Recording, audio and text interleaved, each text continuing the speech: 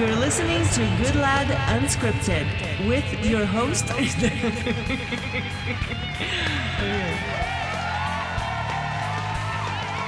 going to introduce you to a friend of mine, TJ Hymas. TJ has spent 15 years of his life in the Army, 8 years as a Green Beret in Special Forces, finished up his time in the Army as a Sergeant First Class, 5 deployments overseas, combat deployments, 3 in Afghanistan, 2 in Iraq, 1 in Pakistan. The big problem, of course, with living that kind of a high-speed life is coming back and integrating into the real world. Everyone, TJ Hymas. TJ, you're on the other side of that now, your military career. I want to talk about the transition from being a combat soldier, experiencing the horrible things that you've been through, and then coming back and making sense of life and transitioning into an Elm Street guy and with a family and a job and the normal things. If we can just sort of briefly go back to, I guess, when you got into the Army and the trade that you chose, and sort of progress through that until you're ready for deployment, and just touch on some of the things you kind of did over there. All right, so there's a difference. There's a difference between the two. As far as prepping before you go overseas and everything, you got to start getting in the mindset. So typically what we would do is we get family time prior to going over. That family time is literally your time to go ahead and kind of get as much fun stuff with them, as much good memories as you can with them prior to going overseas. You don't know if you're going to come back. You don't know if you're going to get to see them again. You never know. Now, so you enjoy them. That's a good point. Now, you're aware of that. Is the rest of the family aware of that? When it comes to kids, no. Okay. The only thing the kids know is like, yeah, we're going on vacation. We get to go out and we're going to do all this stuff. And hey, look, we're getting all this time with Dad and everything. The wife knows. Right. She doesn't show it. So you have to stuff all that down, or do you exactly? Yeah. You don't think about it. You just don't. It's one of those things that you're aware of, but yet you don't mention it. You don't talk about it, but you know it's there. You just carry on with life. So as soon as we get the family time and everything, then obviously it's time for us to deploy, and the whole preparation is just, for us, it's just work. It's just showing up at work, going through our checks, no different than anybody would say a welder. No difference than a welder would go through when he's getting ready. He's got to make sure he's got the right arc. He's got to make sure he's got all the wires and everything, especially if it's TIG welding. You got to make sure he's got everything ready. Right. So if not, he's not going to be able to do his job. Right. Same thing for us. Whenever we go overseas, same thing. We got to make sure that we have all of our stuff packed, all the ducks in a row. And then when we get there, life totally changes. Now, when you deployed, how long is it? How long were you gone? Our normal deployments are about 8 months. Okay. So it's not like Ranger Regiment where they go over for like 3 months at a time and everything, which is why those guys have like 10, 15, deployments. Because they're only there for 3 months at a time. Right. Us within the Special Forces community, we actually go over for like 8 months at a time. We're legitimately there for almost a year. Right. And so it gets quite intensive. But now, what was your job over there? So my job, I was at 18 Charlie, and 18 Charlie is going to be a Special Forces Engineer Sergeant. And having said that, what that entails as far as training for us is we initially start off with learning how to build things. Construction. Learning how structures are built from the ground up. Now, all structures, buildings, bridges. All structures, buildings, bridges. You got to learn about abatements in the bridges. You got to learn about pillars inside of actual buildings, like concrete buildings, like we see in downtowns. And then also what we call TO construction, which is, which is basically just building up your own little shack, your own little house, a 24 by 24 foot building, just for you and your guys, from the ground up. Right. And then the purpose behind that is because our main focus also is as demolitions guys. Well, you can't properly blow something up if you don't know exactly how it was built. Right. So you have to build it first, right? Exactly. You got to learn how to build it first before you learn how to take it down. Right. Could go with the Jenga effect and just kind of keep pulling things here and there, but it doesn't really equate out to efficiency in the end. Right. So that's our primary job over there as 18 Charlie. But we have other tasks also, because once you actually get in the mix and you actually get into into firefights and everything else, everybody's a shooter. Doesn't matter what your secondary job was. Our 18 Deltas who are our medics, those are the guys that are actually saving our lives and everything. and we all cross-train, so we all know some medical, some medical skills there. But the 18 Deltas were the guys that actually, like, that was their specific job. They got trained in that for 2 years on how to save your life. But if you got into heavy firefight, are they combatants as well? Doesn't matter. Yep, it doesn't matter. We all have to protect ourselves. Because of rule number one of saving somebody's life, you have to be alive to do it. You got to be alive to do it, and you got to make sure that the enemy's not there. Right. So you got to get out of the firefight first. You got to return fire. You got to eliminate the threat first. Same thing with cops. Right. Cops can't go up and save somebody's life if still have exactly a threat there. If an aggressor is there, still trying to cause harm. Exactly. You got to get rid of the aggressor first. Correct. Okay, so now on these deployments, what would your typical day be like? Did you get to train? Did you get to, you get your 3 squares a day? Is it a half-assed normal life, or are you out there in the desert? So in regards to that, life actually gets easier. It gets simpler. At least for us, we think it gets simpler. For everybody that stays back here in the States, they probably might not think so.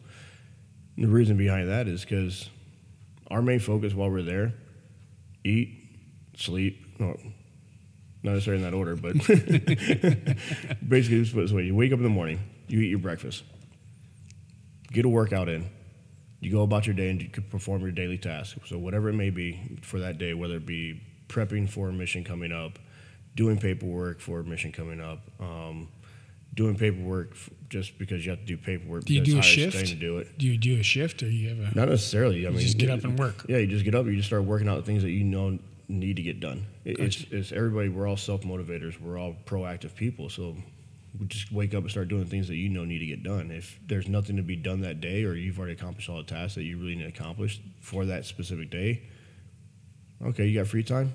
Grab some guns, grab some ammo, go to the range, train. Get some shooting time in. And there's other days in which we specifically would set aside, like, hey, no, today we're all going to go to the range together, and we're all going to work on these drills. And we're all going to work on this, or we're all going to work on that, or, whatever it may be out on the range together as a collective unit, as a team. So once you're done with that, obviously, still lunch is included. Still eat your lunch.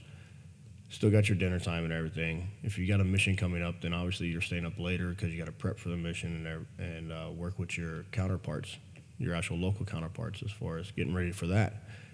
So one day was never ever the same. Gotcha. It was always something different. But the one things that was always a constant was eating, sleeping, gym. Those were always the constants. Yeah. It doesn't matter what else was going on in the day. Those were the 3 things that you always made sure happened. Yeah. You always made sure you had food in your belly. You always made sure you got rested, and you always made sure you got a workout in to stay fit. How about staying in touch with family at home? Is that our vision of that is that there's this big air-conditioned room that you go into with a pile of computers, and you can sit there and Skype all day. Is it like that? With some units, they do have that. With our unit, we all have our own individual, what we call TOCs, our little command centers. And with that, we all have a phone to where we can call back to the States and we can actually keep in contact with them. As far as the internet, we strictly kind of use the internet purely for work. Sometimes we might have internet in our rooms and everything, jump on Facebook, Skype, and all that stuff at your leisure. And so we were kind of spoiled in that aspect because we have it in our room instead of a big tent. Gotcha. But it all still fell on the individual. Some guys wanted to talk to their family every day. Other guys wanted to talk to their family once a month, because them and their spouse had the idea of, no news is good news. If I'm not hearing anything from him, that means he's safe. So you find your own way of doing it. Exactly. So you got to find out what works out for your family. What worked for you? You know what? What worked for me at first was, about once a week. Yeah. And then as time progressed and everything else and the kids started to grow, it kind of turned into more like, an every other day or, every third day type of deal. It kind of became closer because you feel that you're starting to miss out. You're starting to miss out on the kids growing up. You're starting to miss out on some of the things that are back here stateside. You still got a job to do and you love your job. You wouldn't change it. It's like, man, you know what? In the back of your head. It's 2 lives. Geez, she's growing up. She's doing this. Oh, wow, she said this new word today type of deal. Just listening to kids grow up, it's just weird, Yeah. Now, when you come back home from deployment, you reunite with the family, and then, of course, you get into a different work routine, right? How does that feel coming back from your first deployment? What was that like? From the first deployment, it actually wasn't really that bad because I was still young. I was single. You know, it wasn't that bad. Still had the guys. We all lived together in the barracks. I wasn't in the SF community yet. I was still in the 82nd. I was just a normal infantry guy back then. And so it wasn't that bad at all because all the guys that I had overseas, you know, the bond that we built together over there, we still had. Mm-hmm. We still saw each other, you know. Walk out of your room, want to talk to your buddy, his room's right across the hall. Going out to the bar or whatever, you know, back then in my heydays, hey, knock on the door. You want to go? Let's go. Yeah. You know, and then as you grow older and you mature as a person, and you know, just mature period because you are getting older as a person and you got different life experiences, things start to change. And so having your own family unit and your friends having their own family unit and everybody being in different households, you kind of start losing that a little bit. When you go overseas, you're right there with each other. You have that brotherhood. You have that bond. Right. When you come back home, you still have it. You still go out. But it's not as strong as it was because, well, they still have their families on some weekends. And, of course, sometimes, you know, you might want to hang out, but they can't. And then you got to start finding, okay, well, I got this civilian friend over here, and you try to hang out with them. But there's still not that connection. There's still not that strength of, you know, camaraderie there. Let's talk about that a little bit. I, as a former cop, I understand what it was like for me to have to go to, you know, especially being a younger guy, going to a social gathering when there are people there, and then they find out you're a cop. So first of all, they act differently, and then they, you know, it's always this this interview of what I would consider silly questions, and you have to endure this, and it's just like, dude, I can't wait to get back. I just got to get out of here. You know, it's just too much because you realize abundantly that you don't fit in here. You know, was it a lot the same for you? There's some circle that you go to, and you will run into it. Even today, when people find out what I used to do, you know, I get stereotypes. Sometimes I get questions asked, and other people are, wow, awesome, cool, thank you. And, hey, don't thank me. It was my pleasure to do it. And then that's it. You know, if everybody else could just be more like, hey, thank you, and then for them to receive that same response of, hey, no, it was my pleasure, that'd be all right. But the barrage of questions, I understand people are curious, right? But it's not the same for everybody either. It's just me personally now. Right. Me personally, it's like, you know what? It was a job. You know, just kind of being humble with it. It was a job. I don't need the barrage of questions of, you know, what was it like? Did you ever do this? Did you ever do that? And it's like, you know what? If you want to know what it's like over there, sign up. Go sign up. Yeah. Exactly. Yeah. So the specifics of what you did is the difficult part. But when people approach you and thank you for your service or ask you what you did, or is that difficult for you? As far as asking what I did, as far as my specialty and what my job was, that's not difficult. You know, as far as thanking me for my service and everything, you know, it kind of goes back to that, you know, thank you for thanking me, but it was my pleasure. You know, it's just like all the cops out there and all the firefighters out there. You know, I thank those guys all the time. Why? It's civil service. Those guys are putting their life on the line every single day. I think anybody that serves understands exactly what it takes to serve, and they are very thankful. Yep, and it's a greater sense of self. Mm-hmm. You know, and for cops to do it back here in the United States or anywhere in the world, for anybody, you know, do any type of civil service duty, they're not thinking about just themselves. They're thinking about something greater than themselves. Right, and that's the important thing. And well, I won't get into that, but whole different topic. Yeah, another day. Now I want to go back to going back then, second deployment, third deployment. Is it easier to go back overseas? Do you dread it? Did you like it more the second time than the first? It's a whole lot easier to go back. Once you know that's there, you wanted to go back? Definitely, it's a whole lot easier to go back. I miss it every day. And I mean, that's something that drives some people nuts. Is like, you know, how could you do that? Why would you want to go back over there? It's what I know. It's what I do. It's what I'm good at. You know, life is, believe it or not, life is simpler there. You know, I've already told you, you got 3 main staples that you have to worry about. Food, eat. That's the same. Yeah. Food, sleep, and gym. We like their food. Yeah, exactly. So you got food, sleep, and gym, and then other than that, you just do your job. Yeah. Nobody messes with you. You do your job. Yeah, you're going to get shot at, but you know what? That's part of the job. You go out there, and the instances when you're getting shot at, you don't think about it. That's when your training kicks in. It's like, look at somebody, look at a nurse in the ED. When somebody starts coding, they don't think about it. They just go straight to work, right? They just know what to do. Yeah. Exactly. They instinctively know what to do. They instinctively know what to start doing. Everybody has their job. When does the reality of that set in? That you've seen lives taken, you've experienced all of that in combat, presumably. When does that sink in? Sinks in at the most inopportune times, man. Really? It does. It sinks in at the most inopportune times. You can sit there and like I don't watch war movies that much anymore. One, because I nitpick them to pieces. Right. So like, no, that's not authentic. That's not right. But the second thing is just, you know what? I don't need to see it. Like, the movie about Chris Kyle, I won't watch it. I won't watch, the Lone Survivor movie either. Why? That's their story. That's their tale. They lived that. I don't need to know about it. That's for them. To me, that's something personal. And having to sit there and to watch it, it's like, I don't want to. Because it does. Why do you think you feel that way? Because some part of it does tap into some of the stuff I've seen. I don't want to relive it. Right. So what do people do whenever they don't want to relive something? Just they avoid it. Relive it. They avoid it and they throw it in the back of their mind. And one of the greatest things out there, to get over something is to face it head on. And I understand that. And I faced it head on. It's just, why am I going to keep on torturing myself if I keep on having it come up and come up and come up? Call it avoidance if you want. There's a million different movies a guy could watch, right? And Exactly. I don't watch horror movies, and I don't watch cop movies.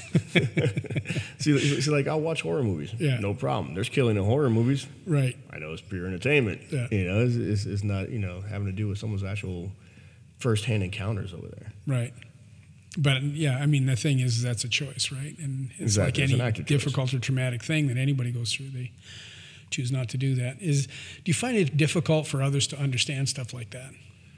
I find it difficult for anybody that hasn't been put in any other situation to understand situations that someone else was put into, which is something I always thought, which is really, really weird. When you get to the VA, I got buddies that will sit there and they talk about some of the counselors at the VA, hey, they're making me go to counseling. They want to make sure I'm okay. All right, we'll go. And then one of the worst things that anybody can ever say as a counselor, personally, that I feel is, well, I know exactly what you mean. Okay, you know exactly what I mean? Okay, were you ever in situations like that before? Mm-hmm. No? Okay, so then, therefore, you do not know exactly what I mean. You do not know exactly how I feel. So, trying to relate, I can understand trying to relate, but to sit there and say that you know exactly what someone means or exactly how they feel, right? That, I think that's one of the biggest mistakes that people make when it comes to veterans. I can understand. I can see that. Yeah. Try to tell that to a mother that I know exactly what childbirth must have been like for you. Exactly. Like I've passed kidney stones before, but I'm pretty sure that still doesn't even compare to childbirth. But you can talk to the kidney stone guy. Okay? Exactly. Now, when you went back, you said the deployments were easy. Was it easy to come home after the deployments as they progressed? Part of me still wanted to stay there, but it was easy to come home just due to the fact because you wanted to see family again. Now, my question is then, how long were you home before you wanted to get on a plane and go back? About a month. Which is really weird because when you look at actually the deployment cycle, within the SF community, you're really only ever home for like a month straight anyway.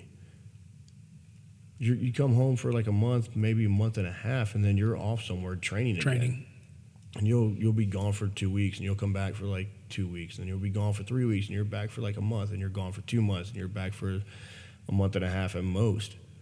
That's got to be so hard on relationships, right? That's why our divorce rate's so high. Right. You're never there, right? Exactly, and I can laugh about it now. Of course, I'll be honest, I'm on my third marriage, and then what was funny is we used to have a running joke of the simple fact that you're not a real SF guy unless you have at least one divorce in your belt, And it's like, geez, man. It's like, how sick and twisted are we? But it wasn't necessarily said so as for the humor. And this is one thing I can say being out now. being out now, I can actually realize that it was more so of like, no, this is actually just the harsh reality of it. Yeah, we might crack it into a joke, but no, the more you accept this and the more you actually grow to accept the fact that friggin' more likely you are going to end up divorced, Right. the easier it'll make it. Interesting. Now, how about other friendships, high school friends, cousins, buddies that you had before you went in the military? Do they endure? What do you mean by endure? Do you still talk to those guys? Oh yeah, I have a couple guys that I still talk to, and then the greatest thing about that is they just don't bring up my service. They don't, they're like, hey, look, we know what you went over there and did. We know what what it was that you did in the Army. We know that you've been in firefights, and we don't care. Why don't you come over here, hang out? We're having a barbecue. And that's the thing that makes you most comfortable. Exactly, that's the thing that makes me feel most comfortable. Don't treat me differently just because I've been over there. I'm still the same person. And that's actually why I'm still friends with the guys that I'm still friends with from high school. Are you still the same person to them? To them, yeah. There's small things here and there that have changed. Like they're like, dude, you really don't care about that stuff anymore, do you? And it's like, no, I really don't. And it's like, wow, you used to be so high strung, and just this small thing right here used to piss you off or something, and now you're just like, whatever. And my response to that is like, yeah, is anybody going to die because of that? No. All right, so why am I going to worry about it? Right. Different paradigm. Exactly. Yeah. Okay. Now, you've left the Army, and you said that there isn't a day that goes by that you don't miss being deployed. What is it about being deployed that you like the most or that you miss the most? Camaraderie. Yeah, the guys.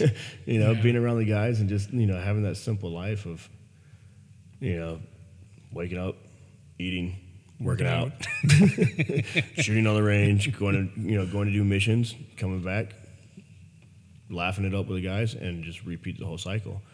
In regards to firefights itself, the thing I miss about firefights, and I know you haven't asked, but I'll offer this up, it's just what's really crazy is that some people might call it being an adrenaline junkie, but to me, it's the first firefighter I was ever in. From then forth, it's like everything that was happening finally caught up to the brain or the speed of my brain. Interesting. Can you explain that? The easiest way it got explained to me was ADHD. Friggin' ADD type deal. But honestly, I think it's just some people's brains work on a higher rate of speed than others. I don't think it's ADD or ADHD or whatever else that it's just why being a firefighter makes me feel at home. And everything caught up to my brain speed. I think it's just more so the fact that my brain's used to firing quickly. Mm-hmm. And maybe I don't know, some psychiatrist out there is probably going to be like, dude, you just said the same thing. But whatever, It doesn't really matter what they say, does it? They're not there in the middle of the night when you're waking up, it's just right? For me, I'm used to problem solving things quickly. Okay. And just firing through things and just. So it's the speed and intensity of a firefight that makes you feel comfortable. It makes me feel, hey, look, everything caught up to how fast I'm used to working. Mm-hmm. All right, cool.